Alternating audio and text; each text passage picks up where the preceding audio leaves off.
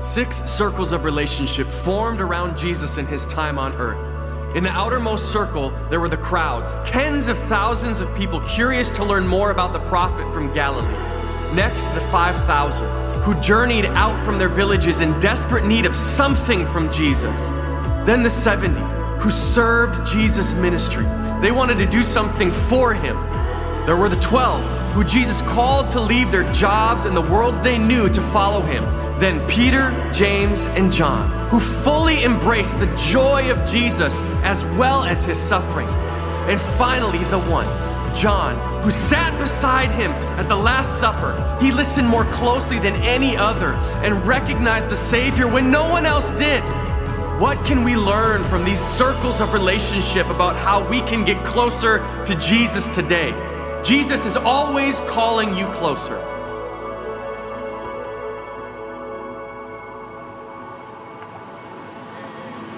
When Jesus first approached me that day, I assumed that he had just another short assignment in mind for me.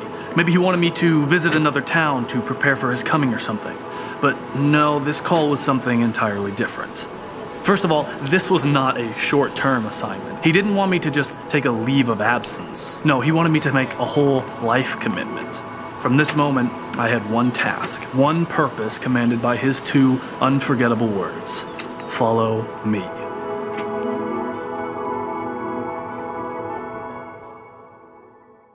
Well, we're happy that you are here with us today. We're picking up in part 4 of our series called The One Jesus Loves. And if you missed last week, I would encourage you to, you can hop on our app and you can actually listen to last week's message, or you can go to our YouTube channel.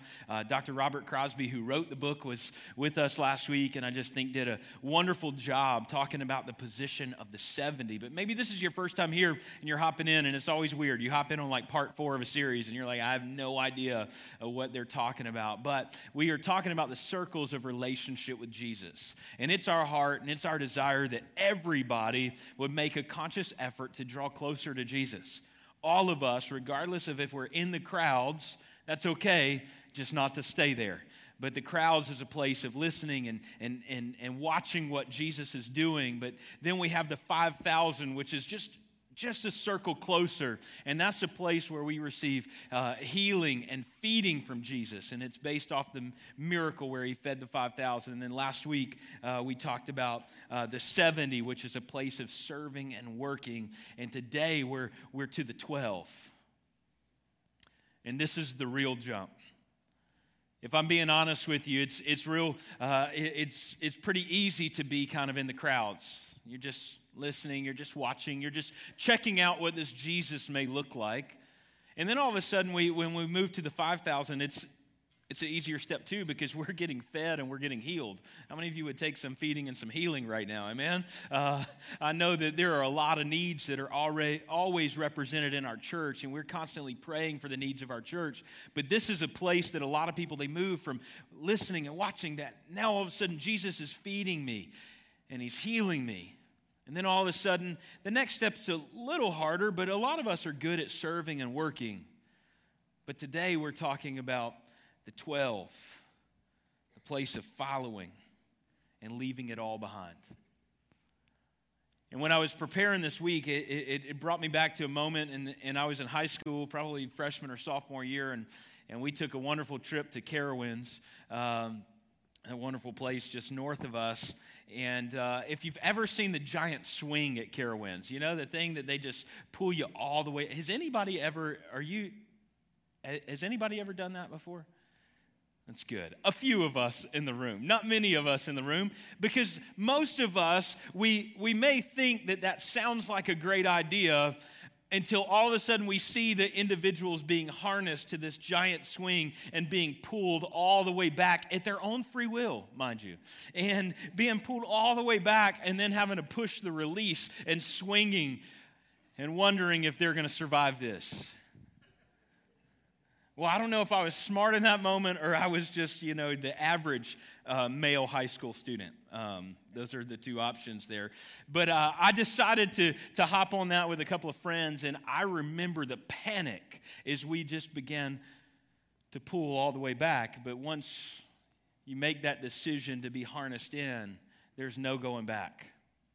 And I believe it's the same with us with Jesus, that at this point, when we move from this place of just serving and working, that all of a sudden when we're moving into this position of following him and leaving everything behind, there's no turning back. Because I believe that when we make that commitment, we are going to find fulfillment in our lives. We're going to find purpose in our lives that we can't experience just in the place of the 70. We can't experience in the place of the 5,000. We can't experience in the crowds, but it's going to cost us everything. And so our text this morning is going to be found in Mark chapter 3. And really all this is it's the calling of the disciples. You know, for many of us, and I've read the Gospels so many times over the course of my life and have done studies, but I didn't, until doing some research and reading through Dr. Crosby's book, realize that at this moment when Jesus is calling the disciples is actually kind of a halfway point in his ministry. That on the timeline of Jesus' ministry here on this earth, he was doing a lot of teaching and miracles by himself and until this point. And we're going to pick up in Matthew 3, starting in verse 13. Jesus went up on a mountainside and called to him those he wanted, and they came to him. He appointed 12 that they might be with him and that he may send them out to preach and to have authority to drive out demons. These are the 12 he appointed: Simon, James, son of Zebedee, and his brother John, who actually he gave the name Sons of Thunder. You just wonder about their personalities a little bit. Andrew, Philip, Bartholomew, Matthew, Thomas, James, son of Alphaeus, Thaddeus, Simon the Zealot, and Judas Iscariot, who betrayed him. Let's pray this morning. Father, we thank you. We thank you that you're here with us today. We thank you that you're calling us, all of us, into a closer and a deeper relationship with you. Would you challenge our hearts, challenge our minds, our thoughts, and may we make a conscious effort to pursue you. In your name we pray. Amen.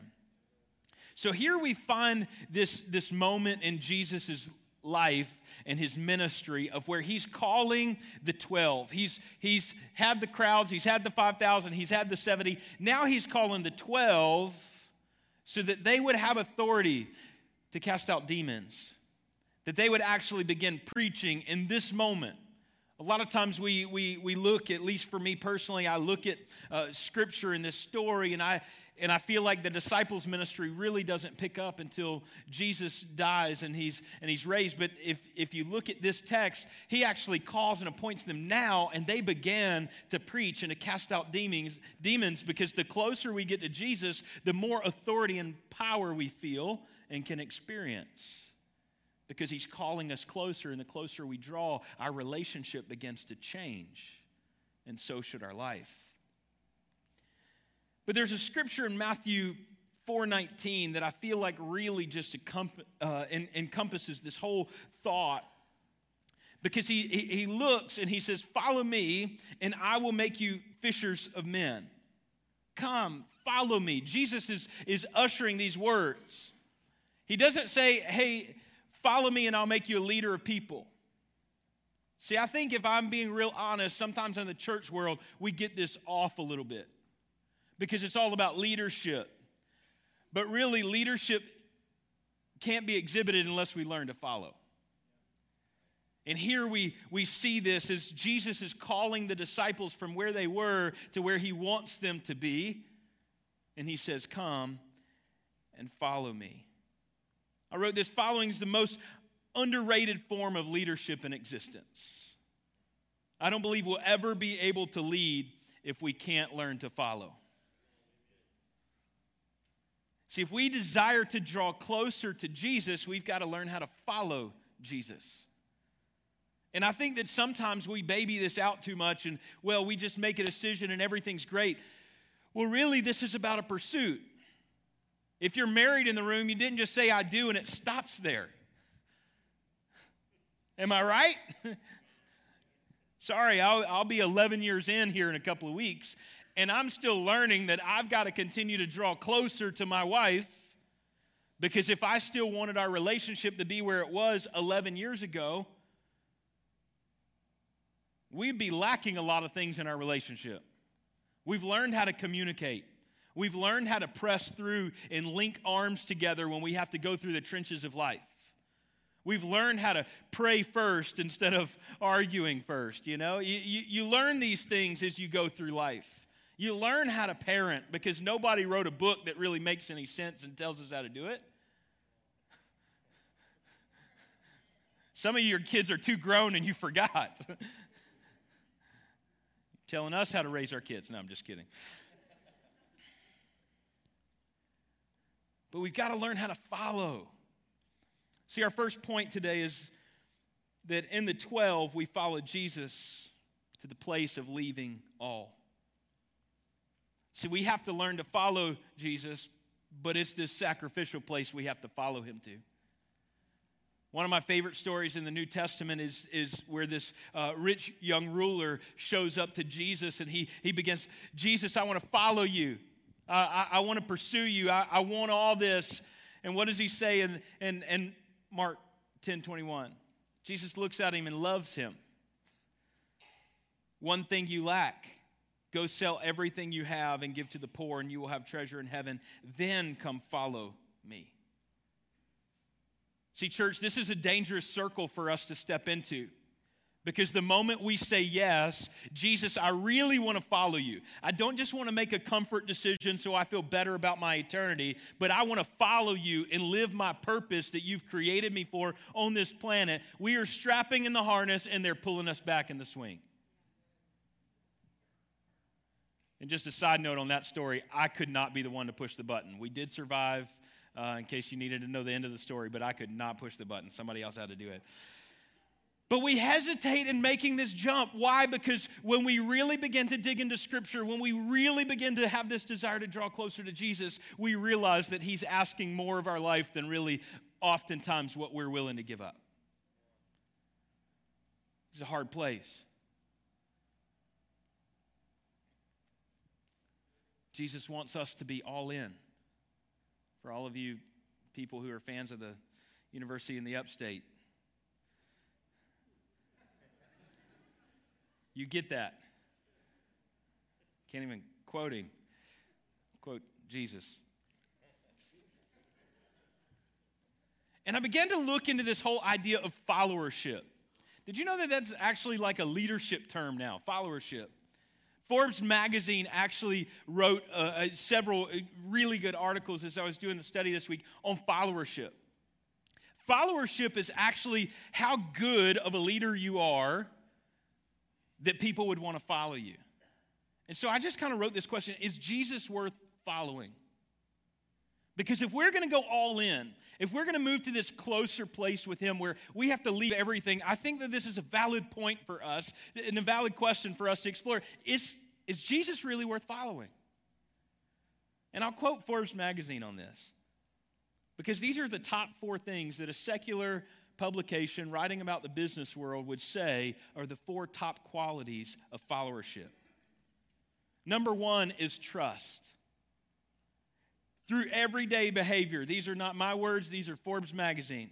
Through everyday behavior, followership requires that the leader provides evidence that they can be trusted, that they will do what they say. Number 2 is stability. Leaders with strong followership remain calm in the face of panic and give a sense of confidence to those around them. Number 3, compassion. Strong followership leaders have unrelenting passion for people and show empathy when those folks are enduring hard times. And number 4, hope. Followership requires that the leader has unwavering belief that their product or service will not only succeed, but will change lives. Now, I don't know if that person who wrote this article in Forbes had a spiritual encounter and has a walk with Jesus, but all I could read when I'm reading this on followership is I'm like, this is Jesus. Jesus is the one we can trust. Jesus is the one who is more stable than any of us. In the face of the storm, what does he say? Peace, be still. He quiets it. He was taking a nap in the middle of the storm. He shows compassion. When we keep getting it wrong, he still loves us. And he's the only bit of hope that any of us would ever need in our life. Thank you, Forbes magazine, for confirming that Jesus is worth following. Thank you that as businesses around the world are trying to ask this question, how do we get more people to follow us and buy in? Jesus had it figured out the whole time. You can trust me. I will be stable when you are not. I will show compassion where you are, and I will be the only hope that you ever need to live for.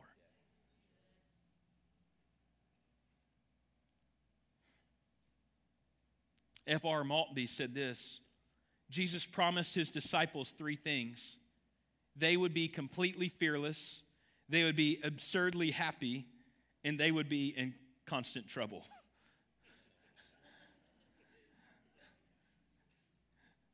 I'm fearless, I'm happy, but oh no. This place of following Jesus, this all-in moment, leaving everything behind, it's a challenging step for us. It's a moment where we are jumping off the diving board, and we may not be able to see where we're going to land, but we're trusting him. See, knowing the cost for many of us deters us from drawing closer. Because the longer we're around Jesus, the more time we spend with him, we really begin to recognize that this place of all in, this place of leaving everything behind, is not an easy moment. It's actually quite a difficult moment. But something happens when we begin to make this decision to follow him. See, we begin to leave our plans for our future, and we have to embrace his plans for our future. I spent this morning with our middle school girls small group, and they began to ask some questions. I had told them I would come up for Q&A, and so for you parents of these middle school girls, God bless you. I was expecting to answer some just shallow questions, and they're asking me about theological beliefs and what do I think is the greatest theological challenge to our culture today, and I'm like, it's a little early for this. Somebody pass me another cup of coffee, But one of the questions was, when did you know that you were supposed to be a pastor? How did you know this? And I began to reflect and got a little emotional in that moment because I remember hearing the voice of God saying, when are you going to stop running? When are you going to give it all up and really embrace what I have for your life? And I don't just believe he asked that question to pastors, but to teachers, to business leaders, to all of us on our journey of faith. When are you going to stop running and embrace everything he has for you? When are you going to reach this moment of saying, I'm all in, Jesus. I'm going to leave my plans behind and I'm going to embrace your plans? Because that's hard. Because culture sometimes would define his plans as unsuccessful. But the only measuring stick for success I want in my life is the one that Jesus has exhibited. And that's how will my life make an eternal impact. But we have to begin to exchange our plans for his plans. We have to leave people and practices in our life that draw us away from God and follow what will bring us closer. I remember there was a season of my life in college where I just had some friends that were just not a good influence on me, and I had to make a decision that I was going to sever some relationships. And how many of you know when you have to look at your friends in the face and say, hey, we can't hang out anymore, I can't be around you, that normally doesn't go over very well. And I remember having friends knocking at my door. I'm in my dorm room, and I would not answer the door because I knew that the moment I opened the door, I was leaving room for the enemy to continue to rob what God intended for my life. Some of us, it's time to shut the door on some relationships. It's time to shut the door on some practices, some habits that we've just been okay with having. And maybe they're okay with being in the crowds. Maybe they're even okay in the place of the 5,000. But as Jesus is drawing you closer, your life should start to look different. Peter fished again. But Peter wasn't, hey, Jesus, I'll listen to you while I'm casting my nets. He had to make a conscious decision that I'm going to leave my practices behind and I'm going to embrace everything that the Savior of the world has for me. that's a tough place of going all in, to say things that may have been okay then are not okay now. And I'm not talking about is it sinful or not. There are just some things in our life that are not healthy for us. They're not drawing us closer to God, and it's time that we just shut it out. I'm not trying to preach legalisms. I just think that there's some conscious things. There's some things in my life that I've had to cut out that are not sinful, but they're not good for me. It's okay. And yes, I could go over here and say, well, it's not sinful, so I can do it. Well, if it's keeping me from everything God has for my life, maybe it does become sin. Because sin is anything that would separate us from God. And if it's separating me from God's best for my life, it may be sin for me. It may not be sin for you. But we have to hit this place of leaving it all behind. We have to leave the fears that we have that are holding us back and take bold steps of faith. Can you imagine being one of the disciples in this moment? You've probably been in the crowds. You were gathering around Jesus. You were watching Jesus. Now all of a sudden he pulls you out of the crowd and says, hey, you're going to be one of my disciples. And oh, by the way, I need you to preach now, and I need you to cast out demons. I don't know the last time you've been around a demon-possessed person. And don't look at your spouse right now.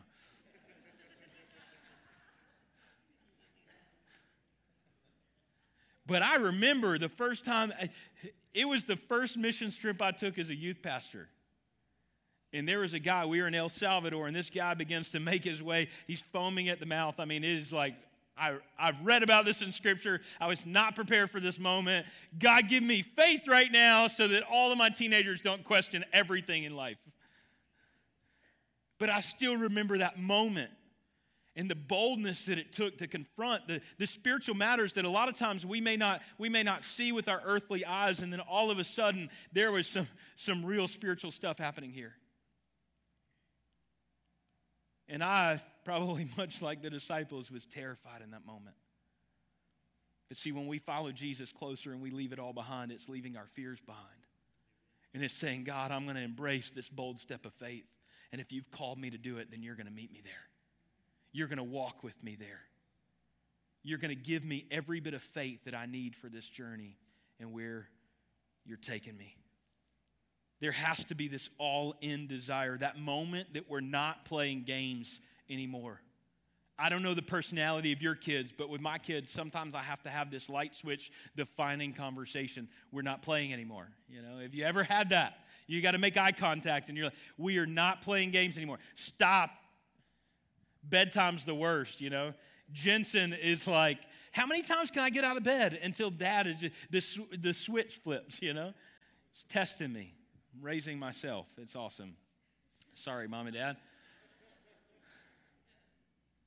But I look, and it's almost every night. No more playing. No more games.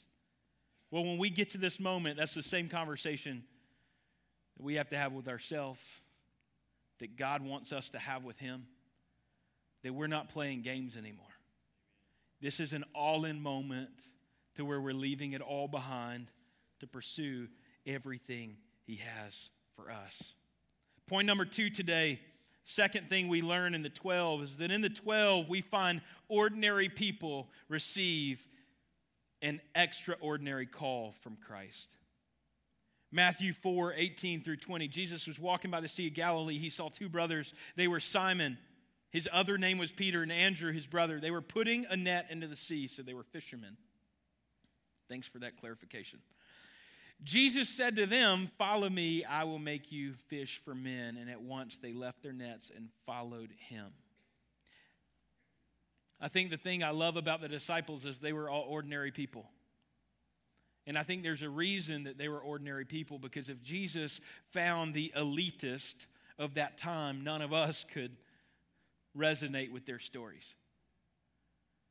But for all of us, we find a place in this following Jesus closer because they were ordinary people who just said yes. See, we like to live in this foolish thought that we must have the top talent. We have to have the greatest ability or the largest influence to do something great for Jesus. But really, if you enjoy fishing, you're just as qualified. or whatever it is that you enjoy in life. Here were just some brothers that were casting their nets, and Jesus said, come, follow me, and I will change your life. And I will change your perspective, and I will give you purpose, and I will call you to see things that you've never seen before. See, that same calling that was placed on the disciples then is placed on us now. An extraordinary call for ordinary people. John MacArthur wrote this. He said, and this is description of the disciples, they were perfectly ordinary men in every way. Not one of them was renowned for scholarship. They had no track record as orators or theologians. They were not outstanding because of any natural talents or intellectual abilities. On the contrary, they were all too prone to mistakes, misstatements, wrong attitudes, lapses of faith, and bitter failure. Most of us would fit right in. No one more so than the leader of that group, Peter. Even Jesus remarked that they were slow learners and somewhat spiritually dense. Church, it's okay. Wherever you are on this journey, whatever circle you find yourself in this morning, maybe you're in the crowd and you're just checking things out. Maybe you've been in the 70 and you've been working and you've been serving, but now Jesus is saying, hey, it's time to take another step closer. Leave it all behind because I have a calling on your life. Jesus is calling all of us. But most of the time, we fall into this trap of connecting calling to our vocation. But I believe that we find 4 specific callings here as Jesus, when we're reading this narrative, and it's based from Matthew 16, verse 24. And most of you in the room have probably heard this verse over the years. But it says this, if anyone would come after me, let him deny himself and take up his cross and follow me. See, in this, we find 4 callings, and the first is a call to intimacy. This one, when we read this verse, if anyone would come after me, drawing closer, this intimate place. See, this is a different call that the disciples were facing during this time, because for all who would say, hey, I'm going to follow a rabbi, I'm going to connect, they would connect, if they were a disciple, they would connect to a teaching or they would connect to a cause, but Jesus was actually calling them to himself, to an intimate place. Jesus wasn't just calling them to sit around and hear him teach. Jesus was calling them to live life with him, to share life. And I don't know the last time you've had people living with you, but it can be messy having people live in your house. Living life with people has other components to it. If you're a college student, you know what it's like. You live in a dorm room and maybe you're guilty of leaving your stuff all over the place. But when you begin to live life with people, there's some rub. You can imagine that the disciples probably weren't at peace with each other all the time.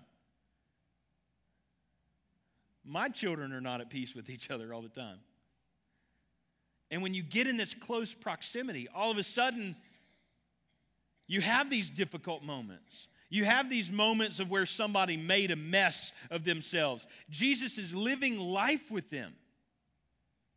So a lot of times we don't want to draw to this intimate place. We reject this calling of intimacy because we're afraid of the mess that's our own life and Jesus seeing it. But the reality is he sees it already. And he's calling us to hit this intimate moment. He's not just saying, hey, I want your future. He says, I want your life. Will you draw closer to me, to this intimate spot? He's also calling us to humility. He says, deny yourself. Christ is not calling us to live this life of self-fulfillment, but rather self-denial. That we would deny our own desires, we would deny our own fulfillment, and it's this upside down where when we deny ourselves, we're actually more fulfilled. But when we pursue fulfillment, we always find ourselves empty. What does he say? When he's at the temple and he says, come and drink of me and you will thirst no more. Why? Because when we're chasing things in this world that we may feel like is fulfillment for our life, it will always leave us empty. But when we deny ourselves and follow him to this place of humility, we'll always be fulfilled. C.S. Lewis wrote this: "It is when I turn to Christ, when I give myself up to his personality, that I first begin to have a real personality of my own." When we will give ourselves up, Jesus will give us back in the way that he created and intended for us to be. The next is a call to serenity or peace. He says, take up your cross. You may say, Pastor, how is that peaceful? Well, finding serenity and peace in the good or the bad. See, he doesn't say if you'll be crushed by your cross, if you'll let your cross keep you down, if you'll let your cross defeat you. He says if you will carry your cross, if you will pick up your cross. And so sometimes we lose sight of this because we allow a jobless situation or struggles in our marriage or frustrations with our kids or whatever emptiness you may and struggle and tough road that you're walking through. We let our cross crush us. But Jesus says, will you carry it? Will you pick it up? Will you find my peace in your good times and your bad times? Then you'll begin to draw closer. In those moments, we begin to follow Jesus to this place of serenity, this place of peace in good times and in bad. But we must pick up our cross and move forward. And we have the greatest example of all. I could not even imagine my body being broken and bruised. I mean, I was giving Rob a hard time this morning. We're limping in here playing a game of golf yesterday, you know. Jesus, he was beaten and broken, had every excuse to just lay there and let the cross beat him. But what did he do? He carried his cross. He picked it up and walked it out and set the example for all of us to follow. That when life gives us cards that we don't like and we don't want to handle and we're frustrated with and we can't figure out why God won't remove us from this season, well, maybe it's just time for us to carry our cross and move forward. And that in that call to finding peace in the good and bad, we're following Jesus to a place of leaving it all. But see, that's a hard place to be. And the last is a call to loyalty. See, even the disciples had their own version of Jesus that they wanted him to be. See, many of us, we live in this spot. We have our own version of Jesus that we want him to look like and how we want him to fit our life. But the disciples were rebuked when they got it wrong. And we wonder why we keep hitting walls sometimes. Well, maybe it's because our version of Jesus is not the one that he truly is. But it's this call to loyalty. He wanted their obedience. For us, me as a leader, loyalty is one of my highest values. I can handle a little stupidity. I can handle a little goofiness. Will you be loyal to the mission God's given us? Will you be loyal to the vision God's given us? Not to us as people, but to the vision and the mission of the house. And if you'll be loyal, we'll trudge through the hardest of things because we'll lock arms because we know that there is a greater vision and a greater direction than even is on our own shoulders by ourselves. For most of us, when we look at our relationships, look at your spouse. Do you expect anything less than them to be loyal? When loyalty's missing, we have issues that we have to work through. And then the same in our relationship with Jesus. He's calling us to be loyal, to obey him, to follow him, and to leave it all behind. Dr. Crosby wrote this because I believe that these callings are very difficult. It can be a little heavy even for a Sunday morning, but he wrote this: Jesus wasn't concerned about marketing for consumers. He was drawing a clear line in the sand for all who would be devoted followers. Jesus wasn't concerned about marketing for consumers because sometimes we boil Christianity and we want Christianity to be attractive. We do, because there's something that we believe in, and that's a higher purpose and a higher calling. But I would be misstepping if I told you that Christianity was always happy and always great and never had any issues. But sometimes that's the way we like to paint Jesus. Choose Jesus and you'll never have any struggle in your life again. No, it's really just choose Jesus and you'll never have to walk through struggles by yourself again. Jesus wasn't trying to market himself for all the consumers. He was drawing a line in the sand and saying, will you do this? Will you choose this call of intimacy for your life? Will you choose humility? Will you choose serenity? Will you choose loyalty? Will you obey me regardless of what I ask you to do? And then point 3, this is the final lesson, and this is a little lighter. In the 12, we find the way of Jesus is the way of joy. John 16:24. This is the Last Supper. You can imagine life was pretty heavy for Jesus in this moment. But he looks at his disciples and he says this, until now you have not asked for anything in my name. Ask and you will receive, and your joy will be complete. See, joy is not merely an emotion, but joy is actually a discipline. Think about that for a second. We boil joy down to a happy feeling. It's actually a discipline we have to choose for our life. We have to cultivate a life of joy. We have to exhibit disciplines and practices in our life to live a life of joy. Yet joy, unfortunately, is so hard for Christians to get. It's a fruit of the Spirit, yet it's the one that's so easily neglected. If you don't believe me, just ask your server on a Sunday afternoon how much they look forward to being scheduled on Sundays. And most of the time, it's not because they're bummed out that they can't be in church, but it's that they have to deal with Christians.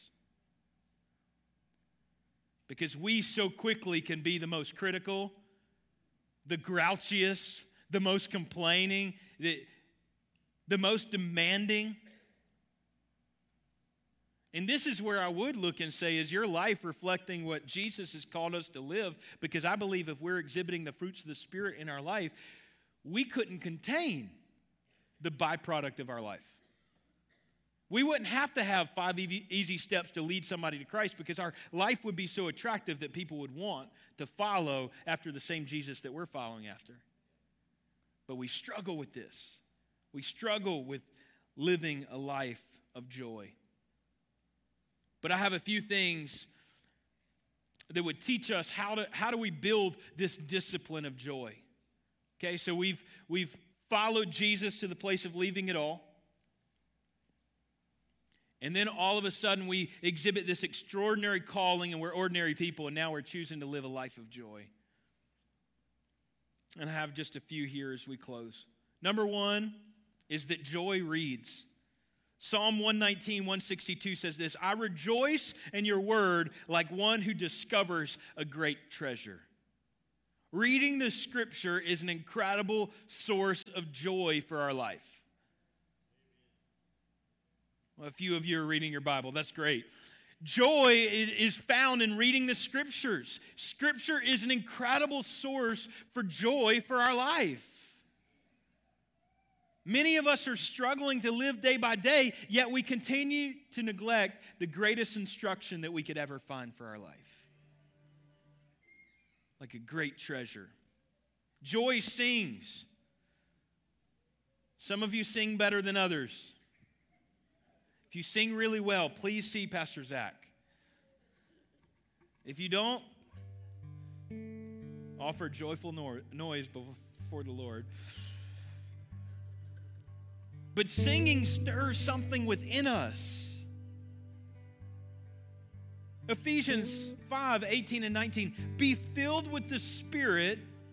Sing and make music from your heart to the Lord.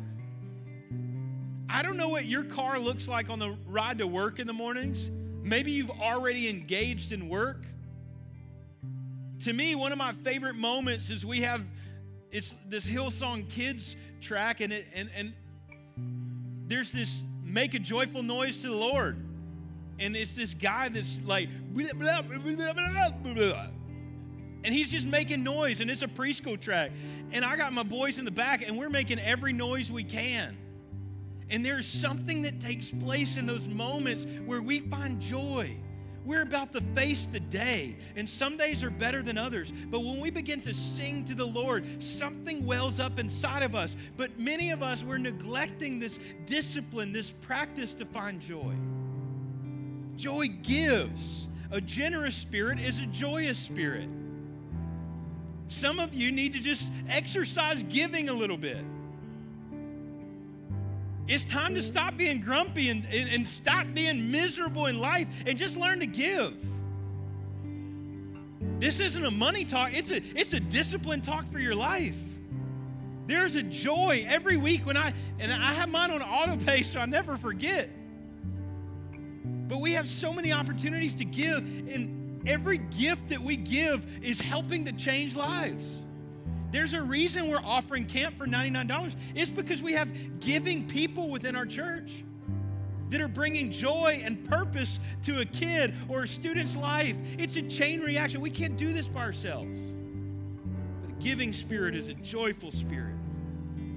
2 Corinthians 8, 1 and 2, but they are also filled with abundant joy, which is overflowed in rich generosity. Something happens. There is actual a side note here. There is a study that is produced that giving people are actually happier people. If you need a little happiness in your life, just test it. Just give a little. I promise we'll put it to good use.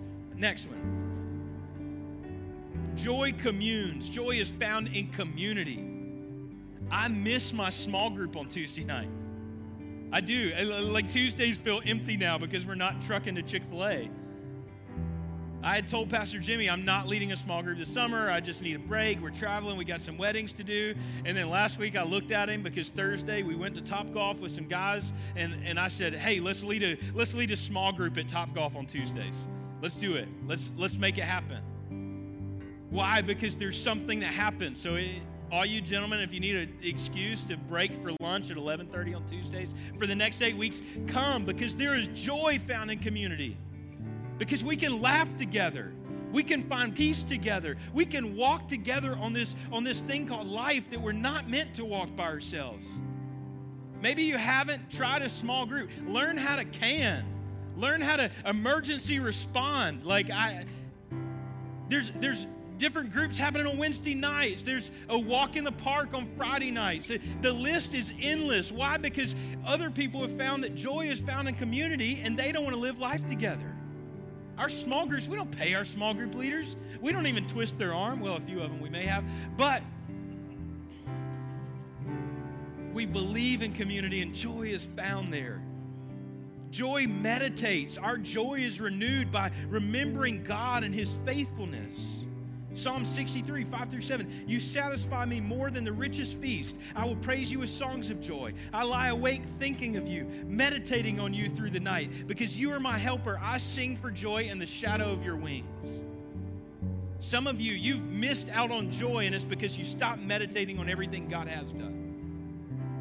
And if He did it once, He can do it again. Joy serves. Serving others will put joy in your heart. Psalm 100, verse 2, serve the Lord with gladness. And the last but not least, joy enjoys. When is the last time you just paused to enjoy the presence of God? Sometimes church becomes a chore. Our devotional life becomes a chore. But what I challenge you today is to find joy in enjoying God. Psalms 16, verse 11, in thy presence is fullness of joy.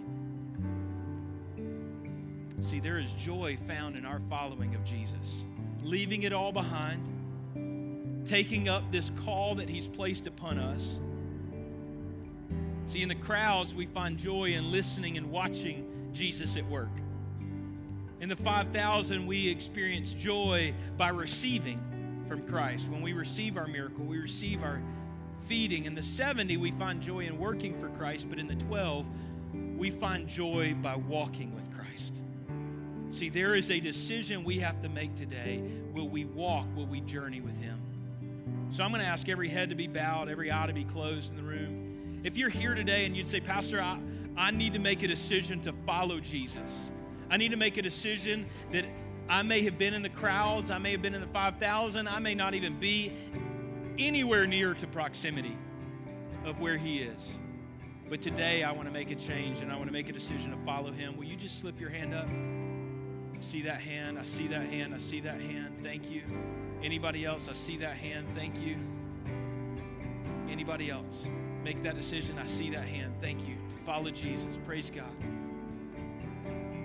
Can we just say this prayer together? Dear Jesus, come into my life.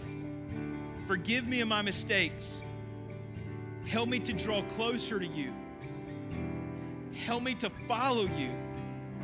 Help me to leave it all behind and go all in. In Jesus' name, amen. Can we give it up for those who made that decision today? Praise God.